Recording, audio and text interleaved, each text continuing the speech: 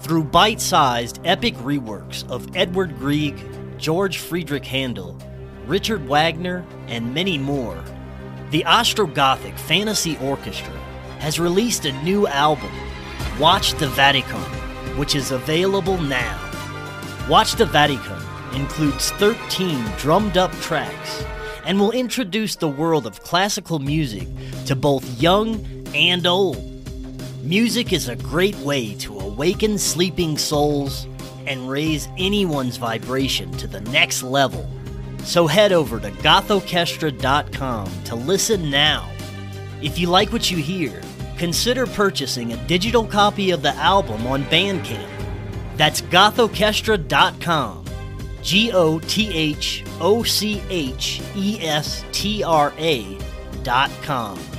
And keep in mind, the monogram of the 9 is with us all the way.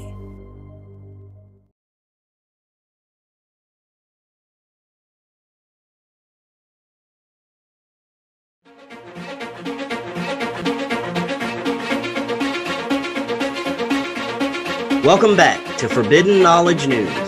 I'm your host, Chris Matthew. Tonight I want to welcome back to the show Billy Carson.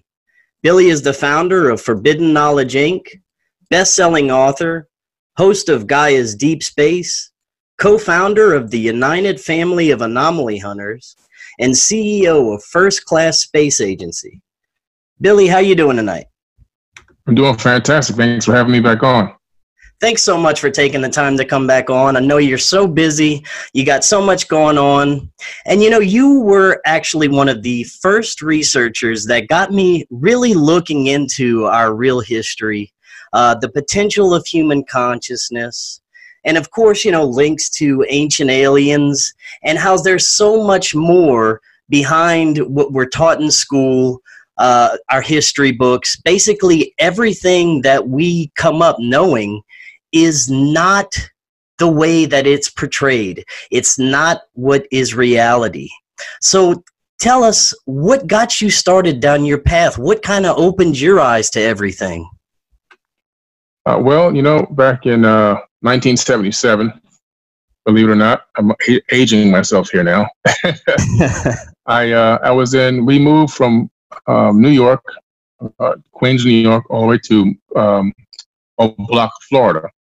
And we moved right next to this airport called this Oak Airport.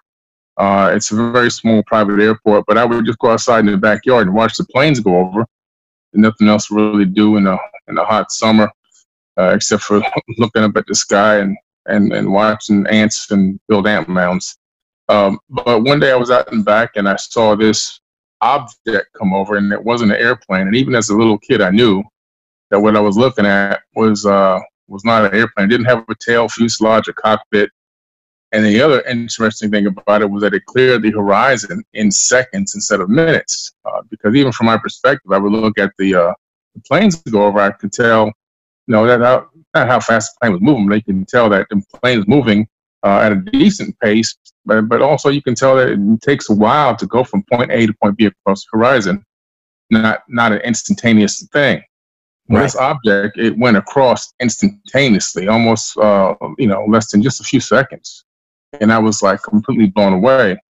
And it came back, but it came back lower the first time. When it went across, it was just as high as the normal planes, and it came back and was about 200 meters above me. It hovered for a few seconds, and then it took off when it came in at a ridiculous rate of speed. And I just knew immediately that what I saw was not a airplane. And the word UFO didn't exist in my vocabulary yet. We're talking about back then, there was no cable TV, there was no Cartoon Network or nothing. There's no way for me to get an input stream of different types of UFOs or alien type shows. It was just 4 channels on TV and whatever. You wait for your few hours of TV on Saturday and Sunday, and that was it. So I knew that what I saw wasn't a UFO. I mean, it wasn't an airplane, probably something either otherworldly, I thought, or maybe from underneath the water. So I went to school at Rainbow Park Elementary, which is right up the road, and I went straight to the library, and I got all of the Encyclopedia Britannicas on aerospace. So I literally started researching that day. That was my first foray into researching into the unknown and into UFOs and everything else, trying to find what I saw, and I found nothing compared to what I saw in the encyclopedias, which then led me to believe that I was looking at something from outer space. That's fascinating. And what got you started looking into our hidden history?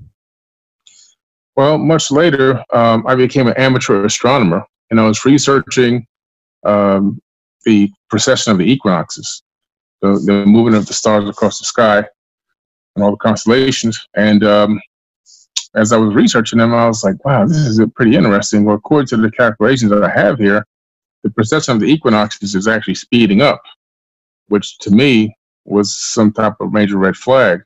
I kept going back and doing the numbers over and over again, researching and looking at other books. And then I came to the conclusion that the precession of the equinoxes was speeding up.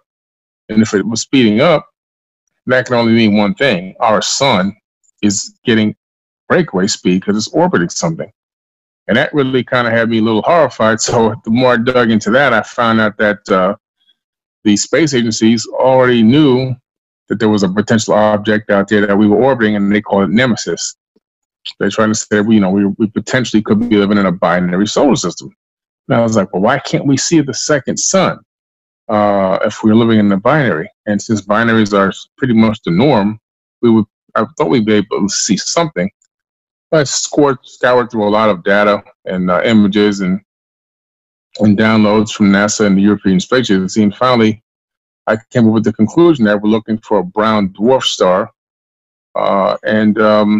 So I got the worldwide telescope out, and I started researching, looking into the science data for brown dwarfs on the 2-mass infrared mode, and I came across a brown dwarf coming out of the constellation of Leo that had little planets orbiting it. And I was like, wow, this is incredible. I posted it on Instagram, this is years ago, and Facebook and everything, and I was like, this is a brown dwarf star, planets orbiting it, and we're orbiting that.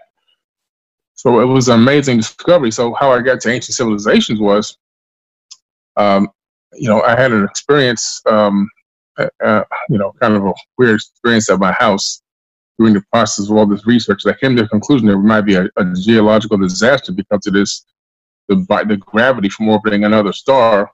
And looking in history, and just in the normal text, like the biblical text, you see these times where these geological disasters happen. And these, it appears that there's a specific time frame for this, and even the Sumerian tablets. But when I had this incident with these gray aliens that literally, it's just weird. It came to my house. I mean, it was, I was doing this big project called Fort Terra Nova because I decided that I would build an underground shelter that could house a lot of people in case of a disaster. I don't know if that has anything to do with it or not, but that was around the time. It was a very big project, and I came home to look at ESPN around 9 p.m., and they literally came in the house. And I didn't know at first because what happened was the room turned lavender. So I thought that my kids were probably playing a trick, or my boys were playing a trick on me. So I looked over my left shoulder to see if they were up there, and there was nobody there. And I turned back around.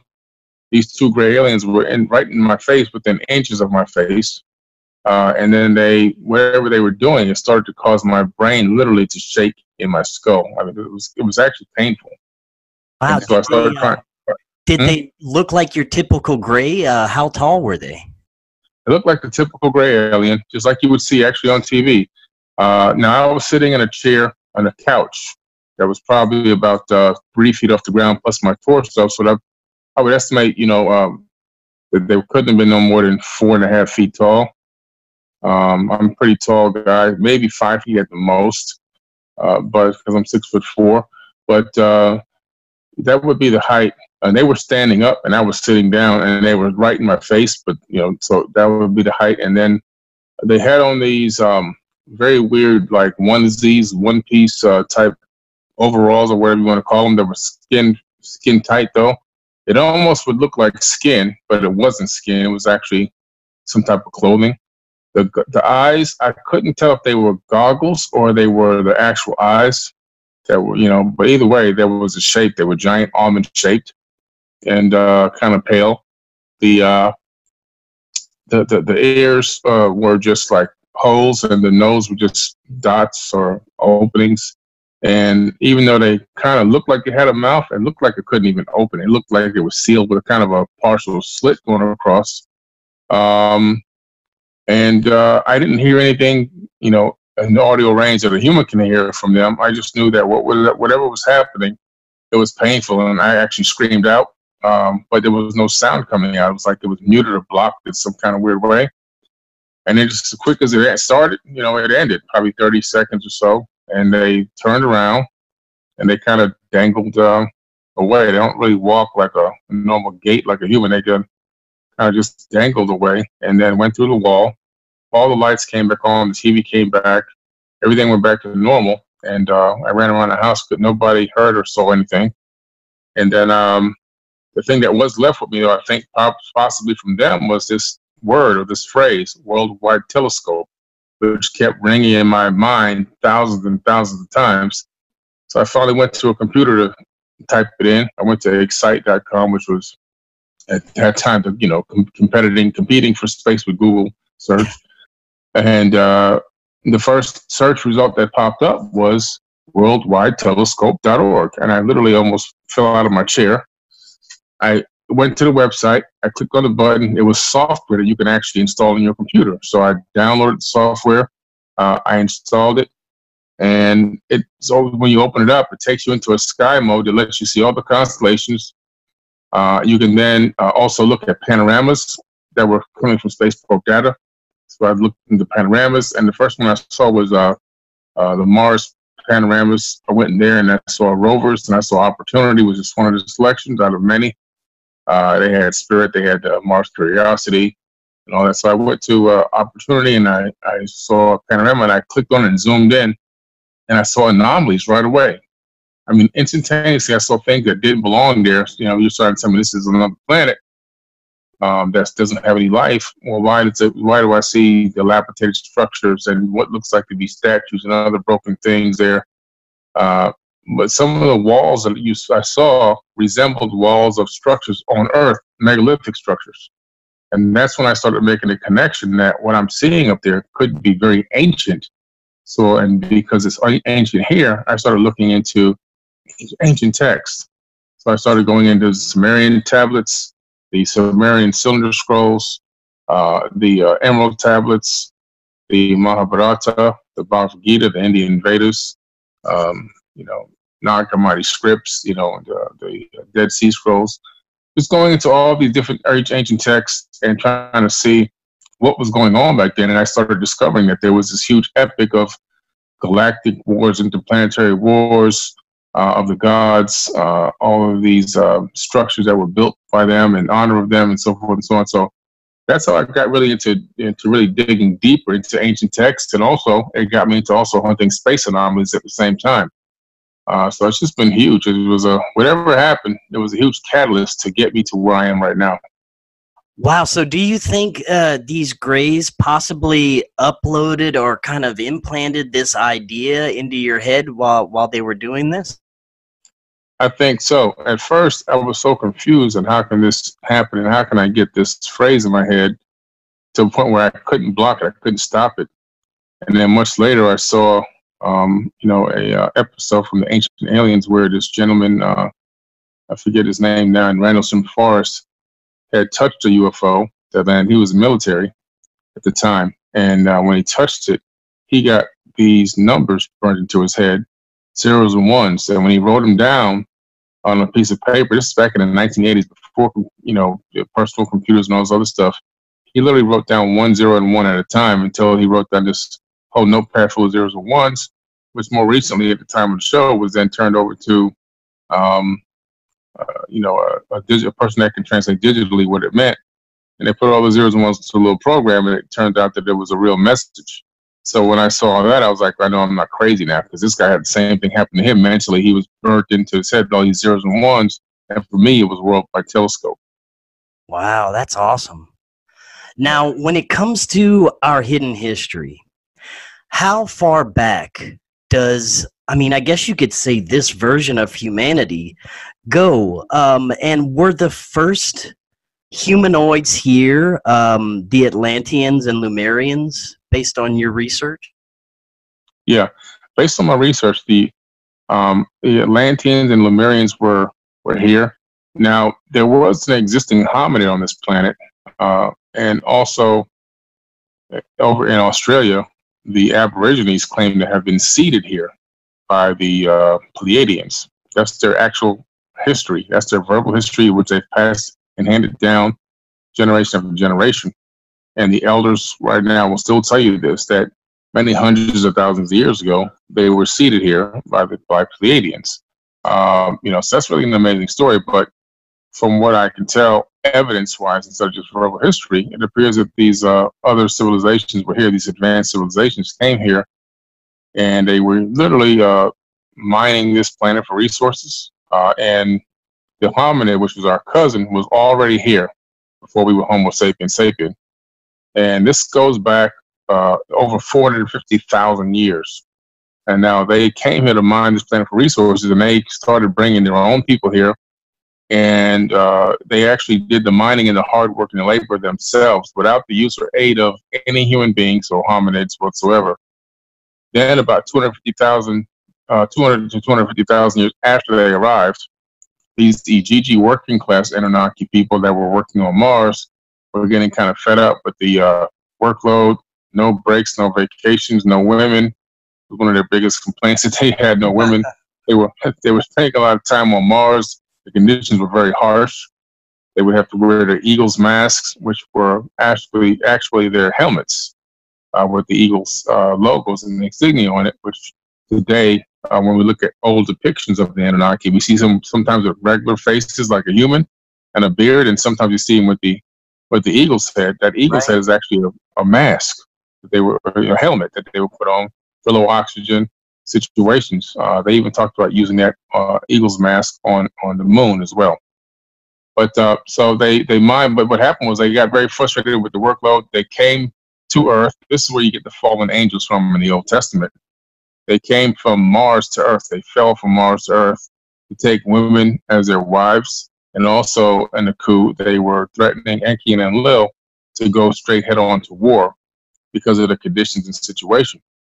And that's when Enki says, I have an idea. There's an existing hominid basically on this planet.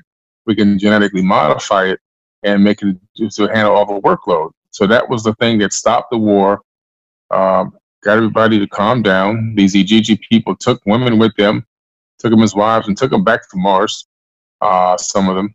And but they began the genetic manipulation. Initially, they were doing clones of these hominids to try to replicate them and get a army of workers to go. And they were having a lot of difficulty with the clones. Some of them were dying too fast, different types of sicknesses for whatever reason, couldn't communicate properly, and they were also sterile. They couldn't reproduce in a normal way.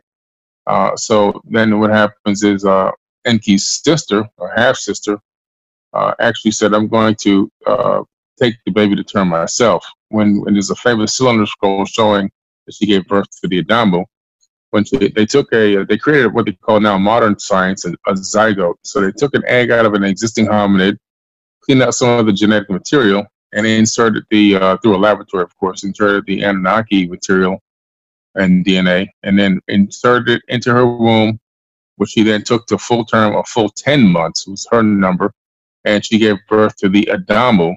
And she says that her hands had made it. She made basically the first man, because Adambo translates to the first man. And then from there, they took some of his blood and they cloned him a woman, a female. This is where the rib, taking a rib out. They never took a rib out, but they took some marrow and created a clone for him. And then they were able to sexually replicate.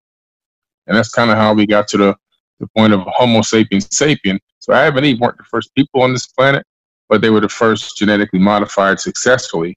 They were able to reproduce and everything else at the outdoor dome-like structure, which was called the Garden of Eden. Now, were some of these beings giants? Because we have the evidence of giant bones being found throughout our history. Yeah, when you look at some of these skeletons and some of the bones and jaw bones, which I actually have one of the replicas of one of these elongated skulls that were discovered, and you could put it right next to a human skull. I actually have it mounted directly next to a human skull in my artifact case. And the structure, the object is massive, and it's not from skull binding. Skull binding decreases the brain capacity, the brain case capacity. These beings that were found, and now they've been found all over the planet with these humongous elongated skulls, have increased brain capacity in their skull and cavity. And the thing that's interesting is they have one parietal plate when human beings have two parietal plates. So right away, you can identify this skull with one parietal plate, elongated with more mass, capability of cavity for a much larger brain. You're looking at something that is not Homo sapiens sapien.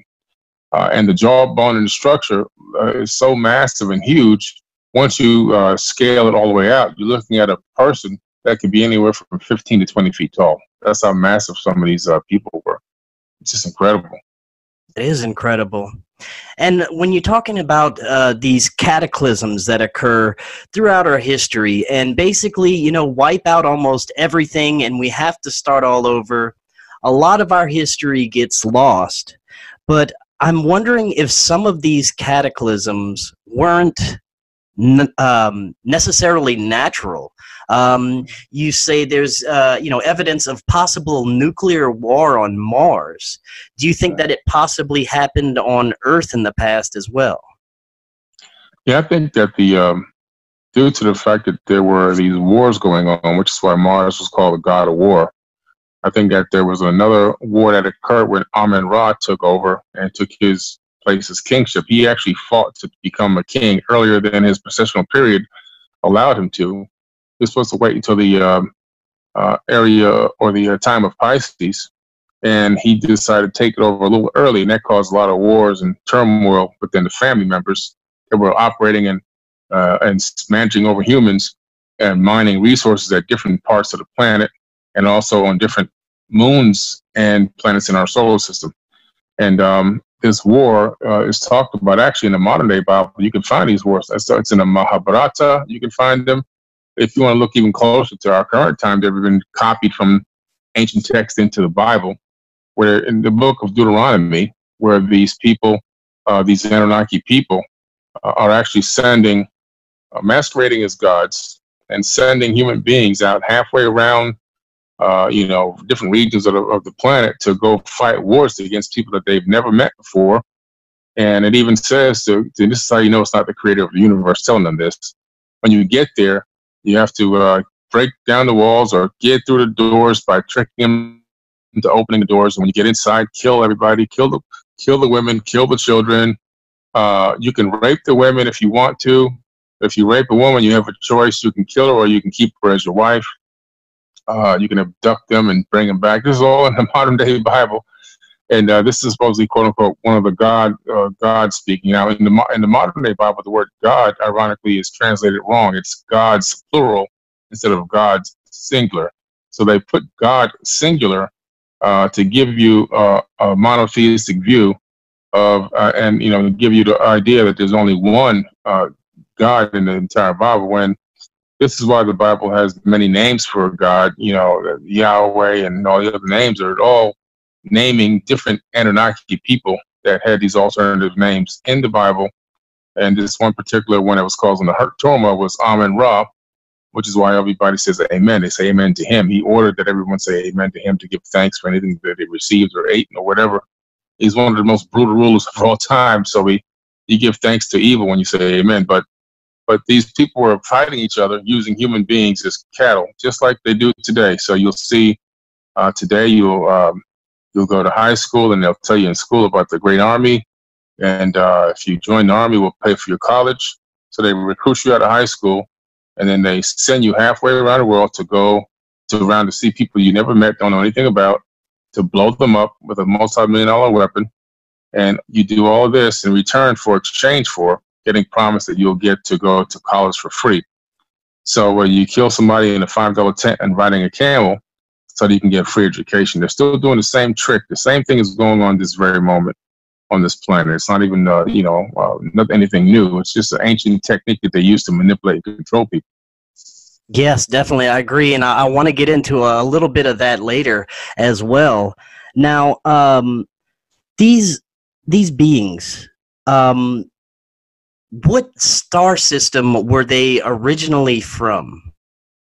That's a very good question. Now, when you read the Enuma Elish and the Seven Tablets of Creation and the Epic of Atrahasis, which is where Zechariah Sitchin got his content for his books, a lot of people thought that Zechariah Sitchin was up here translating Sumerian tablets, and they even made videos about it on YouTube. Never happened. He always said it in the beginning of his books where he got his information. All his sources are listed there. He never translated any tablets. He went to tablets that were translated long before he was even born. So these tablets are on display at the Cambridge University in England and everything else. But when you look at them, depending on your interpretation, they could be from the Pleiadian star cluster, the Orion star system, Sirius star system, and also a rogue planet that was captured by our solar system that basically orbits a brown dwarf star, which scientists have now found. Astronomers have really actually found it and labeled it Planet 9. It's possible that they've come here multiple times from all those different regions of space, which could be why the Great Pyramid is aligned with Orion and Sirius and the Pleiades. And it could be that they did come from this Nibiru planet that orbits the brown dwarf, which, by the way, ironically, Nibiru is mentioned in the Enuma Elish and the Seven Tablets of Creation. Much later version of that epic, the name Nibiru was changed to the name Marduk, who's who? Amun-Ra. And Marduk is in the modern-day Bible. He's in the Jewish American Library. He's in the Torah. These Marduk character and all these people are mentioned. There's just nobody ever really paid attention to it in more of the modern-day religious text. You go back into the ancient texts, of course, they're all there. And I believe that that's what happened. So they're from multiple star systems, or maybe even just one planet that orbits another star. I'm kind of tending and leaning towards multiple, because when you look at the Dogon tribe, they have a verbal history of these Anunnaki people coming from the Sirius star system, from Sirius B specifically, which is a failed star. They even know that it's a failed star, and they don't even know how much the gravitational mass weighs. And these Nomo Anunnaki came here and taught them this. And then you see the alignment with Orion, with the Great Pyramid and many other structures around the world, which leads me to believe that people have been visited from there. So, and then there's a lot of artifacts that I have, even of myself in my own house, that depict the Pleiadian star cluster on the artifact. So it could be, in my opinion, that they may be from all these star systems and spread out across the sector of the galaxy after a galactic war that originated, from what I can tell now, in the Pleiadian star cluster with the Lyrians and the Sirians, and the refugees, then because of the debris in that area, started spreading out. And I believe that one leg of these refugees crash landed on Nibiru and eventually made it their home. Do you want to learn how to remote view? Now is your chance. The International Remote Viewing Association is offering 8 weeks of remote viewing classes instructed by my friend Michelle Freed. Don't miss this once-in-a-lifetime opportunity, starting Saturday, September 3rd, 10 a.m. Pacific. The course is only $150, and for members of the IRVA, it's only $110. Just visit irva.org/events/registration to sign up now.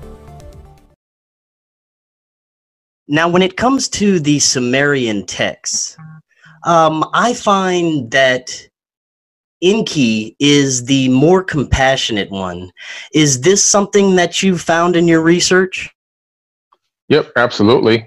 Based on the Sumerian tablets, and the specific tablets are the Enuma Elish and the 7 Tablets of Creation.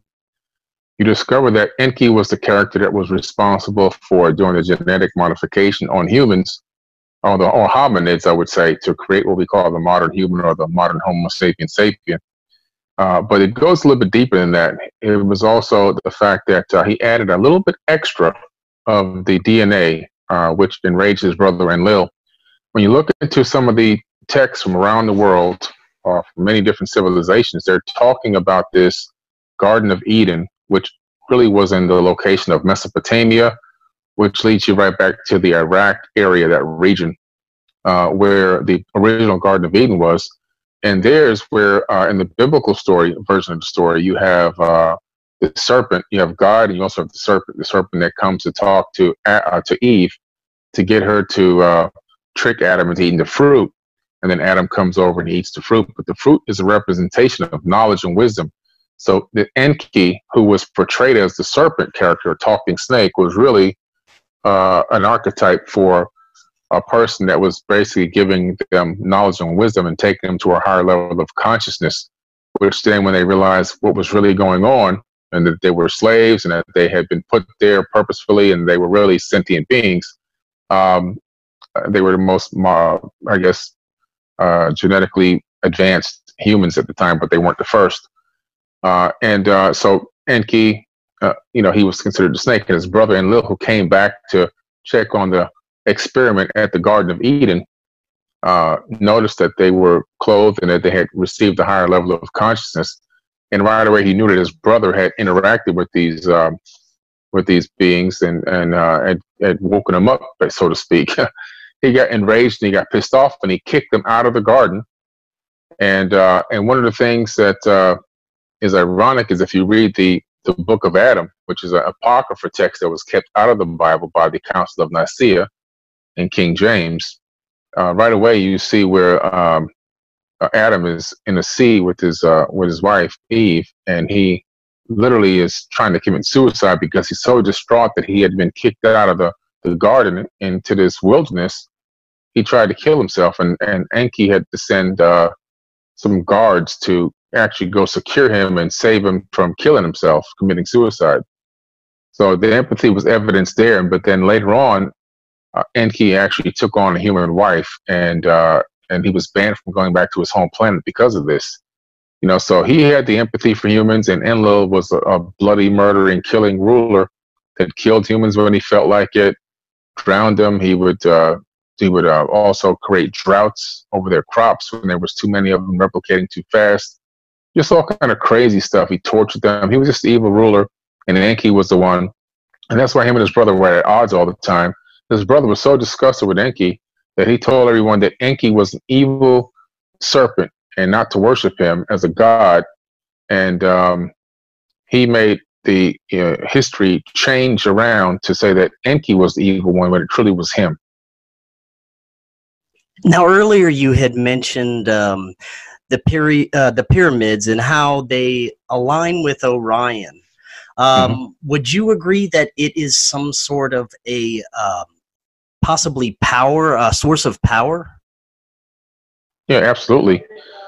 The Great Pyramid itself is definitely, without a doubt, to me, a multifunctional stone computer, and it's an object that literally has all the information of the planet Earth encoded into it. It's like the creator, who was Thoth the Atlantean, is the actual one that built this. I cover this in my book. He's the one who built, or claims to have built, the Great Pyramid right after the Great Flood, which was 36,000 years ago. And he took all the information like a CAD designer for building structures, houses, even machinery. Took all the information about the planet Earth itself and our solar system and encoded it into the building structure of the blocks. So when you look at the Great Pyramid, you can see some specific things before we even get into the power generating part of it.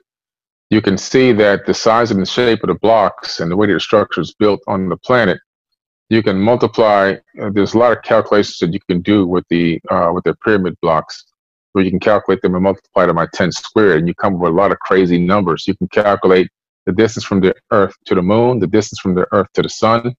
You can calculate the speed of the Earth around the sun, and you can also calculate the speed of the sun around the galactic equator in the Milky Way. And another incredible thing is when you actually look at the pyramid and the way it's built over an aquifer. Well, now it's dried up aquifer, but they used to be built right over an aquifer, as the Nile River was a lot closer to the pyramid area in ancient times than it is right now. And that aquifer, the chamber above it of the Great Pyramid, appears to have allowed it to collect physiostatic electricity.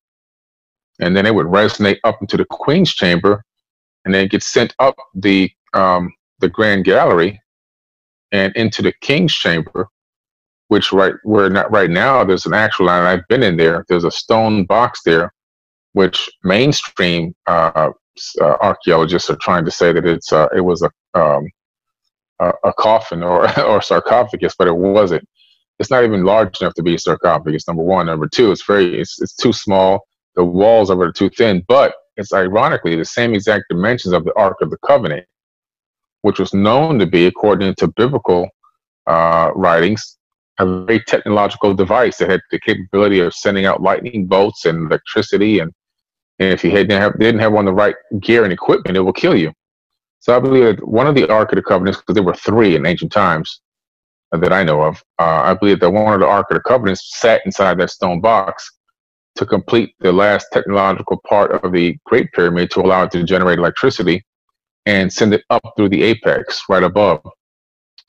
So what happened was, I believe that Akhenaten, who actually is this Moses figure in the modern day Bible, took the Ark of the Covenant with him, and this is why the Pharaoh changed his mind and had him chased down. It wasn't because he had a change of heart like the Bible says. It's because he stole the technological device that helped the pyramid to work. It was like the key piece in the pyramid, and without it, they would have no electricity. So the Great Pyramid was transmitting wireless electricity way back then, and the obelisks that were around the region would catch their magnetic granite would catch on to this frequency and pass it along, kind of like a wireless,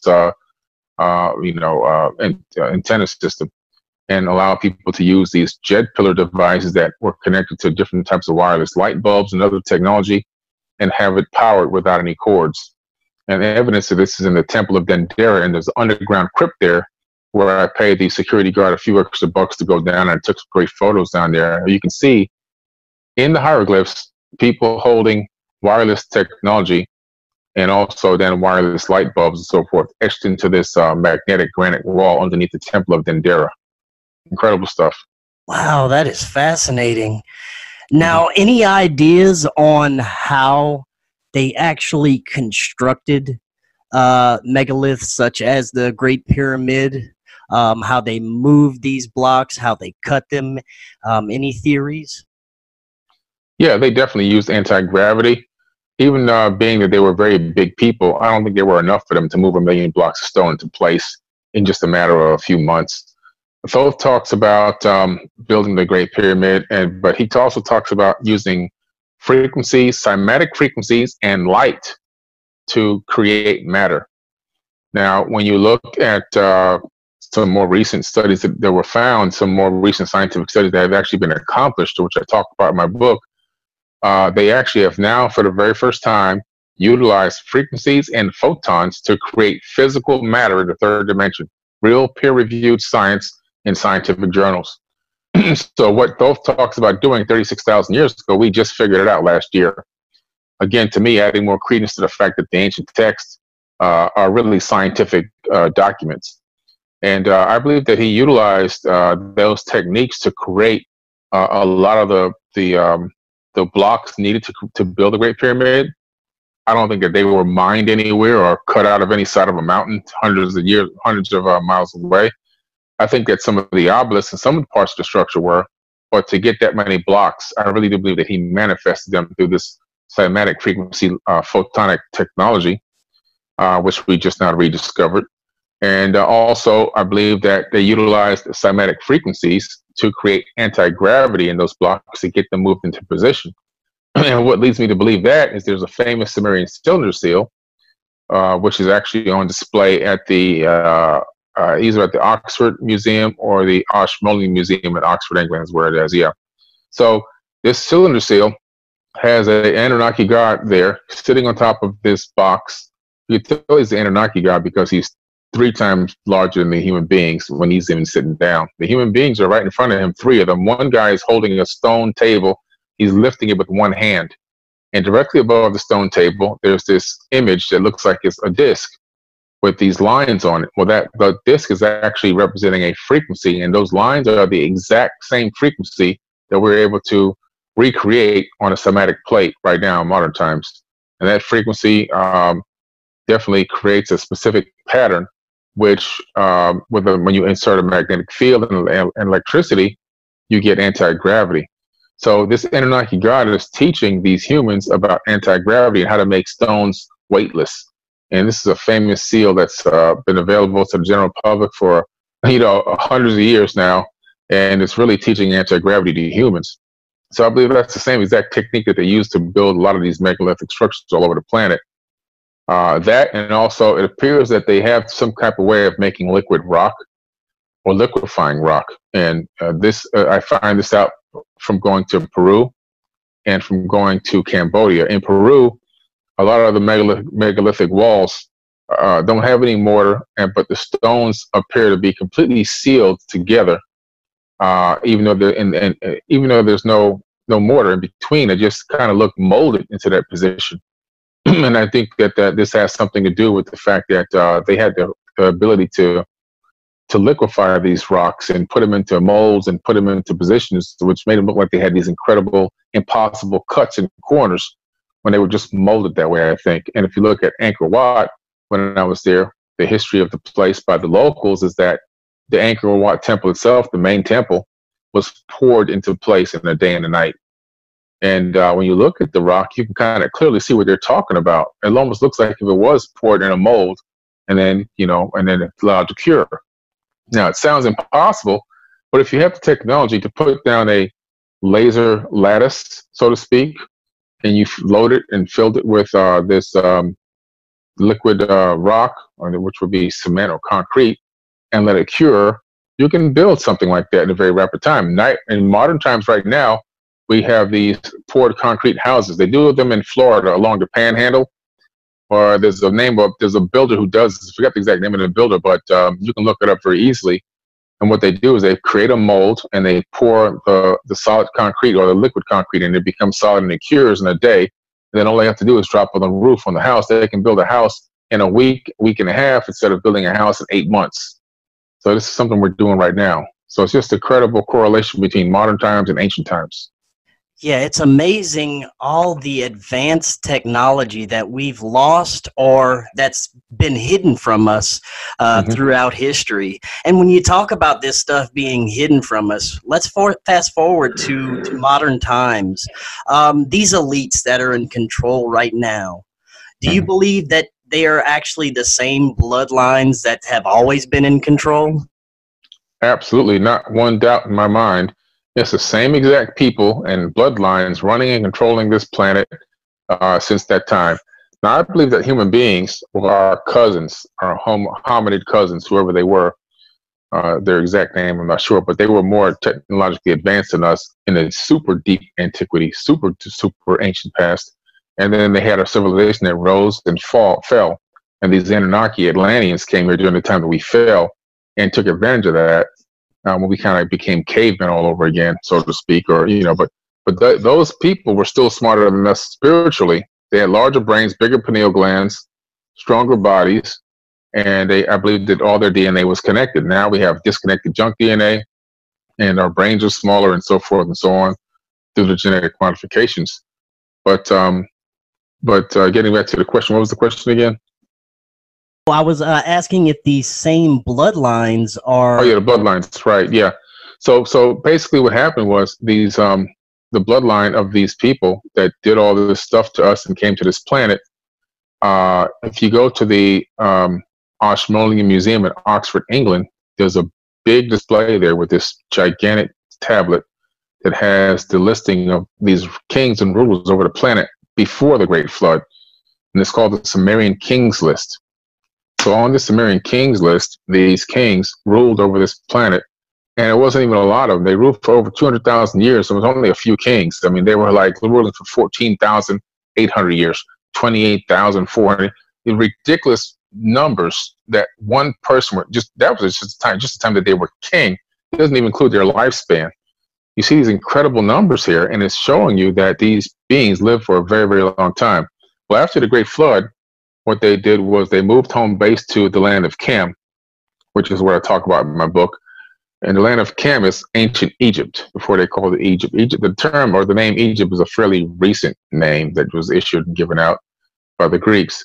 But so they moved their home base to the land of Cam, and then they decided at that point that once they reinstalled civilization to a high level, that there will be a go-between between them and the humans, so they can. It's like getting a personal assistant. You know, you hire a personal assistant to be your liaison or whatever, so you can reduce your own workload and keep yourself organized. So what they did was they made it with a human, and they would create a half human, half Anunnaki, which is what we call now in mythology a demigod. So this half human, half Anunnaki would become what we call a pharaoh king. And this pharaoh king would have the capability of communicating directly with the Anunnaki and relaying the messages and so forth, and keeping the people on track to what the wishes of the gods were. And that's originally how the early pharaohs were. The early pharaohs were actually not known as pharaohs; they were just known as kings. The word pharaoh came much later, and there's a little bit of trick to that word as well. But so that bloodline was established, this half demigod bloodline, and this is why there was always a lot of inbreeding with the Egyptians and so forth, trying to keep that bloodline solid, even though it would cause genetic issues and problems and so forth, even in some cases death and disease.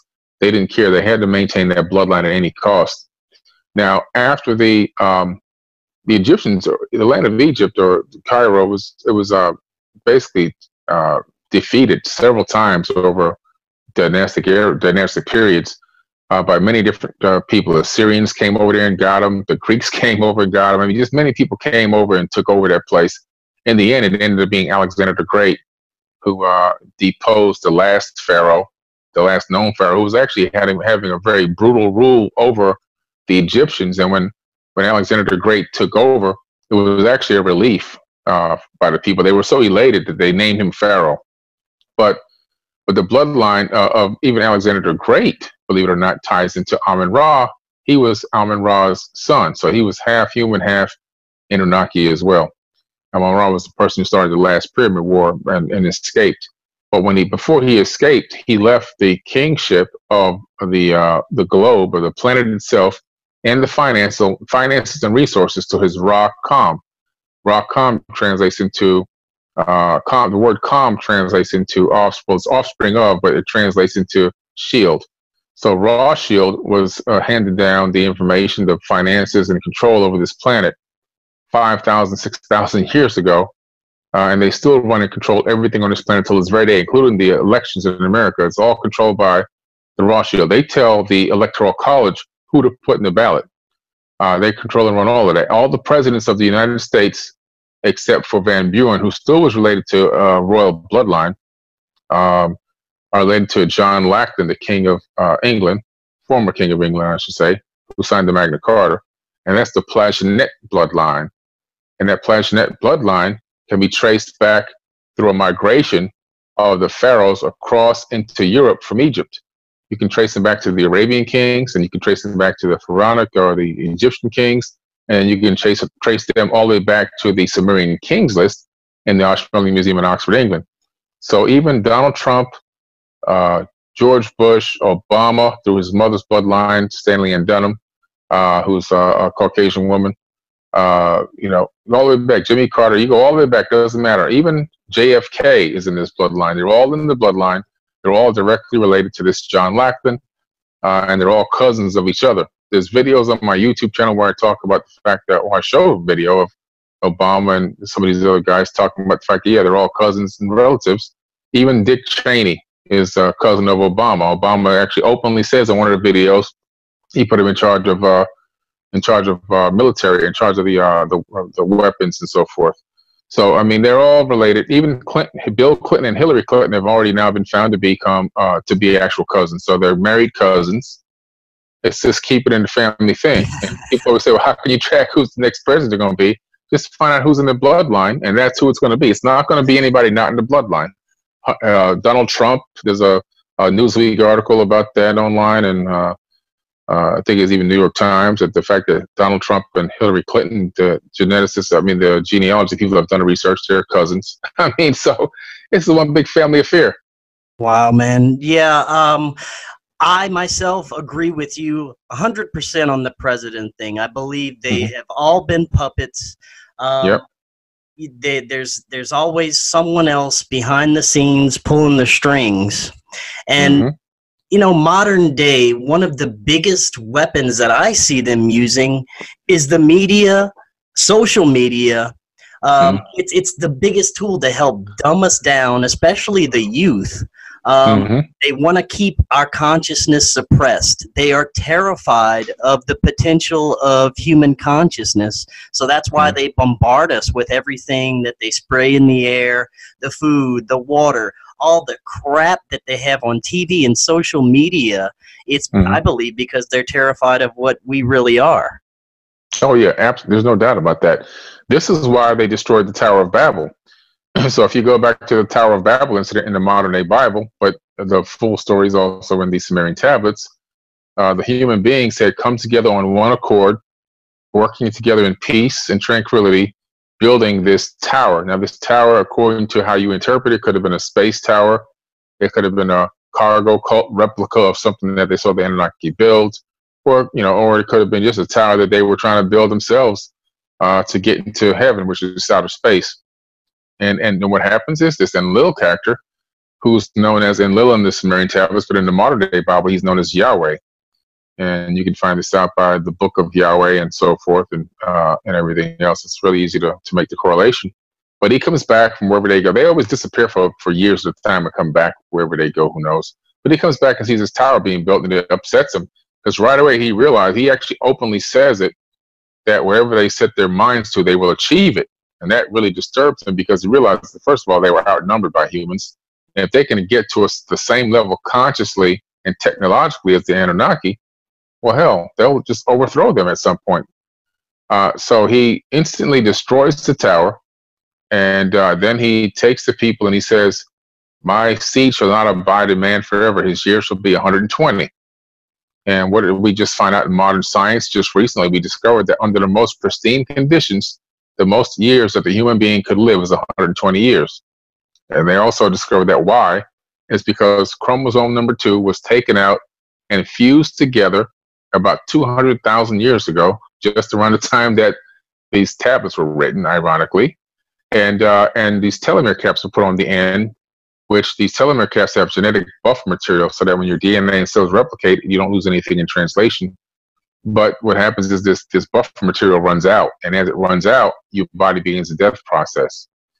So this is how they ended our lives, to reduced our lifespans, basically, back then. We were used to live for thousands of years before that happened, and they basically shortened us. He shortened us to keep us dying young, and we can't live long enough. We can't become smart enough to figure this all out.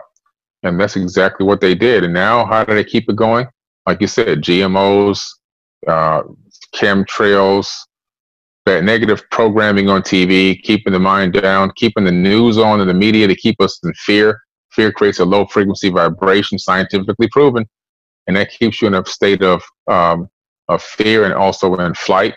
So now all the thing you can do is focus on trying to survive. You can't focus on the real problem. And then they split up the people around the planet, changed the languages. So now we can't talk to our brother and our sister.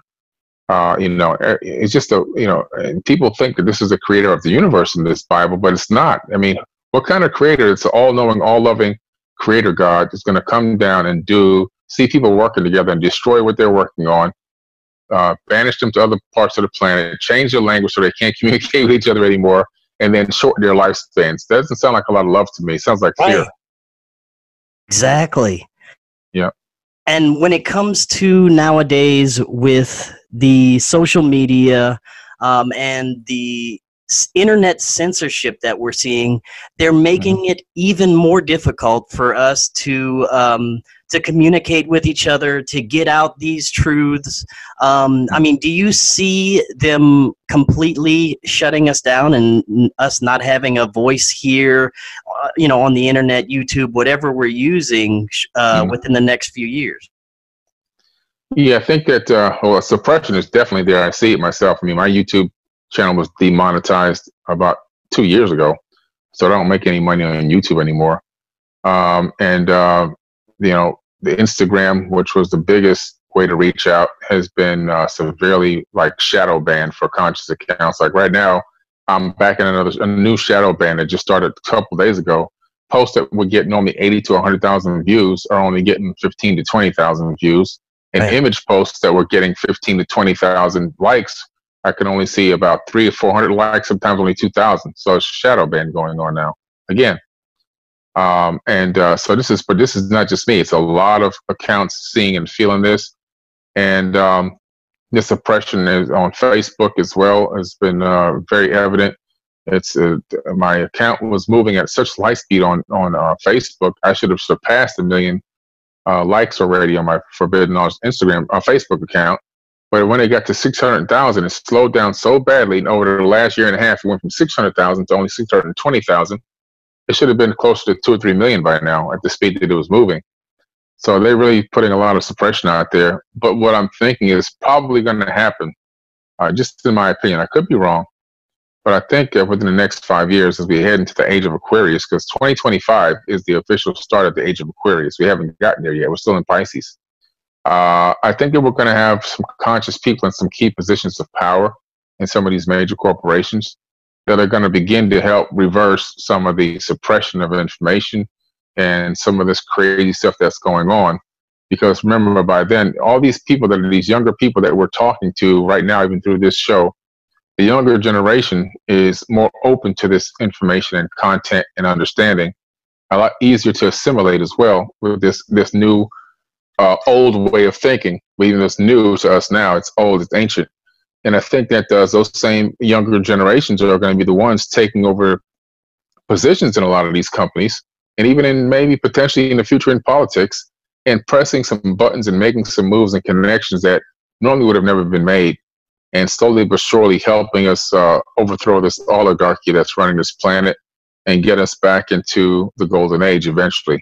So I think that there's a chance, I'm a lot more optimistic. I think there's a chance that things will be freed up, and if they aren't specifically freed up on these exact media networks, that there'll be new networks that will pop up that'll be independent, privately owned networks, like OnStellar. So I started something called Unite the 99 a few years back to build a private social media network, which then was acquired by OnStellar, and we transmitted everybody into there. And that's a private network that's, no suppression, nothing, nobody can delete your content and so forth and so on. Right. And something else I'm seeing now is it's very odd. I'm not sure whether to trust it. Yeah, there you go. You there, Billy? Yeah, I'm here. Yeah, you cut off for 1 second. Okay. No, another thing that I was saying that I'm not sure if I trust it. It's definitely interesting. And 5 years ago, I would have never thought I would have seen what's going on now with disclosure. It seems to have blown up this year with Navy sightings, Pentagon releases, and now this storm Area 51. But it all seems kind of suspicious and controlled. What are your thoughts on this disclosure coming out? Yeah, the disclosure that's coming out by the mainstream is definitely 1,000% controlled. They control every aspect of what the human being is allowed to hear as far as what's going on behind the scenes. And it's a drip by drip, slow disclosure to slowly acclimate people to the true reality of what's been going on and what is going on. Only because they're changing their modes. They're moving away from fossil fuels, and they're going to move into different types of electricity generating devices, whether it's perpetual motion, whether it's zero-point energy, electric motors and so forth. They want to profit on that stuff. So they have to create new industries for it, train people for it. And so they have to be able to slowly break us into that. There's going to be different technologies coming out. They finally figured out how they can monetize a lot of these technologies that have been suppressed, where before they thought that there'd be no money in it at all. And so since they've kind of run us down with the petrol and the fossil fuels, they realize now that since even a lot of countries are going to be getting away from the petrodollar and so forth, they got to get out of that as fast as they possibly can and get into alternative, stuff. So little by little, we're going to see that coming out. Mars, there's 5 rovers headed to Mars by 2020. They're going to come with the science data on that, where they're going to be talking about probably giving us the first alien life, I believe, is going to be announced within the next 5 years. And that's going to be bacteria. They're not going to tell us about the ancient civilizations that were up there or the people that are up there now in the breakaway civilization. But I believe they will tell us that they discovered bacteria. It's a very slow process, you know, little by little, drip by drip, they're giving it to us over time for their own, to control their own agenda, control the narrative, control the technologies that are being discovered and redeveloped, reverse engineered, so that they can keep complete power and control over us. It's that same bloodline that's doing this. And you mentioned breakaway civilizations on Mars. How far do you think our secret space program goes? Do we have some of our own on Mars and on the moon? I believe so. I believe we have people on the moon and on Mars. I believe we have an exchange program going on with the lunar people. I believe that there's people living on the moon underneath the surface. And what leads me to believe this is through the Freedom of Information Act, we got the Apollo 11 black box tapes and the Apollo 11 black box redacted documents. If they sneezed, we have a copy of that, and we have the audio of it. In the audio, excuse me, you hear Neil say, look at those convex domes down there, those convex craters down there, which leads me to believe he's talking about a dome structure. He says, I bet the people in there never get out. This is what they're saying now as they're flying across the moon, looking for their landing location, their coordinates. So that's really an amazing statement to be there. And then if you look at the Mars data from the Opportunity rover mission, there's this place on Mars called McMurdo Valley. And at McMurdo Valley, there's a scene there which I was able to basically take a good copy of and show, and it actually made news. It looks like a military installment. You can see a swept wing plane flying over, and I matched it to the shadow on the ground. You see what looks like a helicopter as well in the area, and you can match it to the shadow on the ground. So meaning that they're in the air, they're not on the ground. Then you can see on the ground what looked to be a couple of tanks and a gun turret. So it looks like a military installation right there on Mars. So I believe that we're already there, securing the area. I think that based off of some of the other content that we've looked at and the data, it looks like there's been a war, or ongoing war up there. And I really do believe, unfortunately, that the remnant of people that remained there, that were already, still living there, or survivors of the last geological or war, whatever generation they are now, I believe that we're killing them. That's just my personal opinion. There's been so many weapons discovered there, and a lot of these images that we've downloaded now, we being the United Family of Anomaly Hunters, we've discovered 58,000 anomalies, and the majority of them being on Mars. I'm sorry, hold on. So it looks like modern day technology, modern day warfare going on still right now. One of the scientists discovered that there's weapons grade xenon in the soil and in the atmosphere, leading us to believe that there's been some nuclear blast not too long ago. So there's something really strange going on. I really do believe that we've been terraforming the planet and killing the remnants of people that remained, and to take it over and make it a fully functional, commercialized breakaway planet. Wow, that is fascinating. And Billy, I want to thank you so much again for coming on. That was such fascinating information. In closing, what advice would you give people that are just now kind of waking up to things aren't right, history's not what they've been told, and just kind of, realizing everything that's going on around them is not what they've been told? Yeah, I would say a couple of things. First, the shock factor that you're going to feel in starting to find out that a lot of the stuff as you've been taught and been told is incorrect, and some of it is so way off, it's just straight out demoralizing, because we kind of feel like when you realize you've been lied to at that level and you believe that, you feel like a fool. So you're going to go through a few phases. First, you're going to feel a little foolish that you believed it, even though it's not your fault that this happened to you. It's not just you, but it's billions of people. You have to understand that. The next thing that's going to happen is, as you research deeper into a lot of the ancient texts and correlate it with global warming and things like that, what's really happening, these gravitational waves that are coming from this other sun, you're going to discover that there's catastrophes and geological calamities like increased earthquakes, increased hurricane strength, increased tornadoes, increased mudslides. A lot of geological activity is going to go on this planet that we're heading into now. If just at the beginning stages, you're going to realize that there's going to be some cataclysms that are going to happen. That's going to put you into like a fear mode in a way initially, but you've got to overcome that and just, at some point you will, and just take it as it's a very strong possibility that these things are going to happen, but don't let the catastrophism get you depressed. And then after you get over that level of thought pattern, you're going to get into a thought of what can I do to help? Hopefully that's your final thought. And the thing is just to continue to do intensive research and investigation into all these matters. Don't take my word for anything. Don't take anybody's word for anything. Do and dig and do your research for your own self to come up with your own conclusions. That's one of the most important things we can do. Because if you just listen to people like myself and others without doing any of your own research, it's the same thing as the equivalent of just going to church and listening to a pastor. No offense, but that's what a lot of people do. They don't go and do any study themselves, which is why most religious people don't know anything about the books that they've based their eternity on. They do no research. They're just listening to somebody else. You got to go do your own research behind what I tell you, come up with your own conclusions, and become a person that helps to spread truth, knowledge, and information around the planet to other people so that we can continuously create ongoingly an increasing amount of conscious individuals on this planet that are waking up to the true reality of what we're living in and what's been going on, so that we can eventually overthrow this oligarchy. And what's going to happen is we're going to overthrow them, not with war. We're not going to go to war with these people. We're not going to fight them, and we're not going to picket and run down the streets, and we're not going to riot. What's going to happen when we get enough conscious souls on this planet? We're all going to do one simple thing. We're going to say no.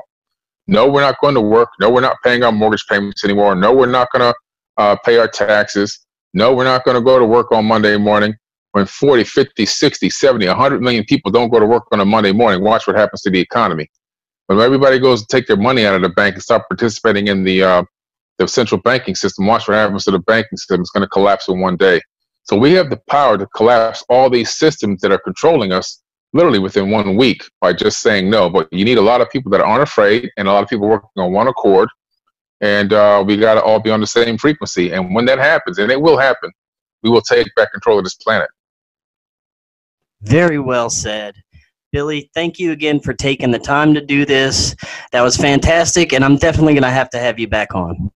Absolutely, man. Thanks so much. I appreciate you. All right, you have a great night. You too, man.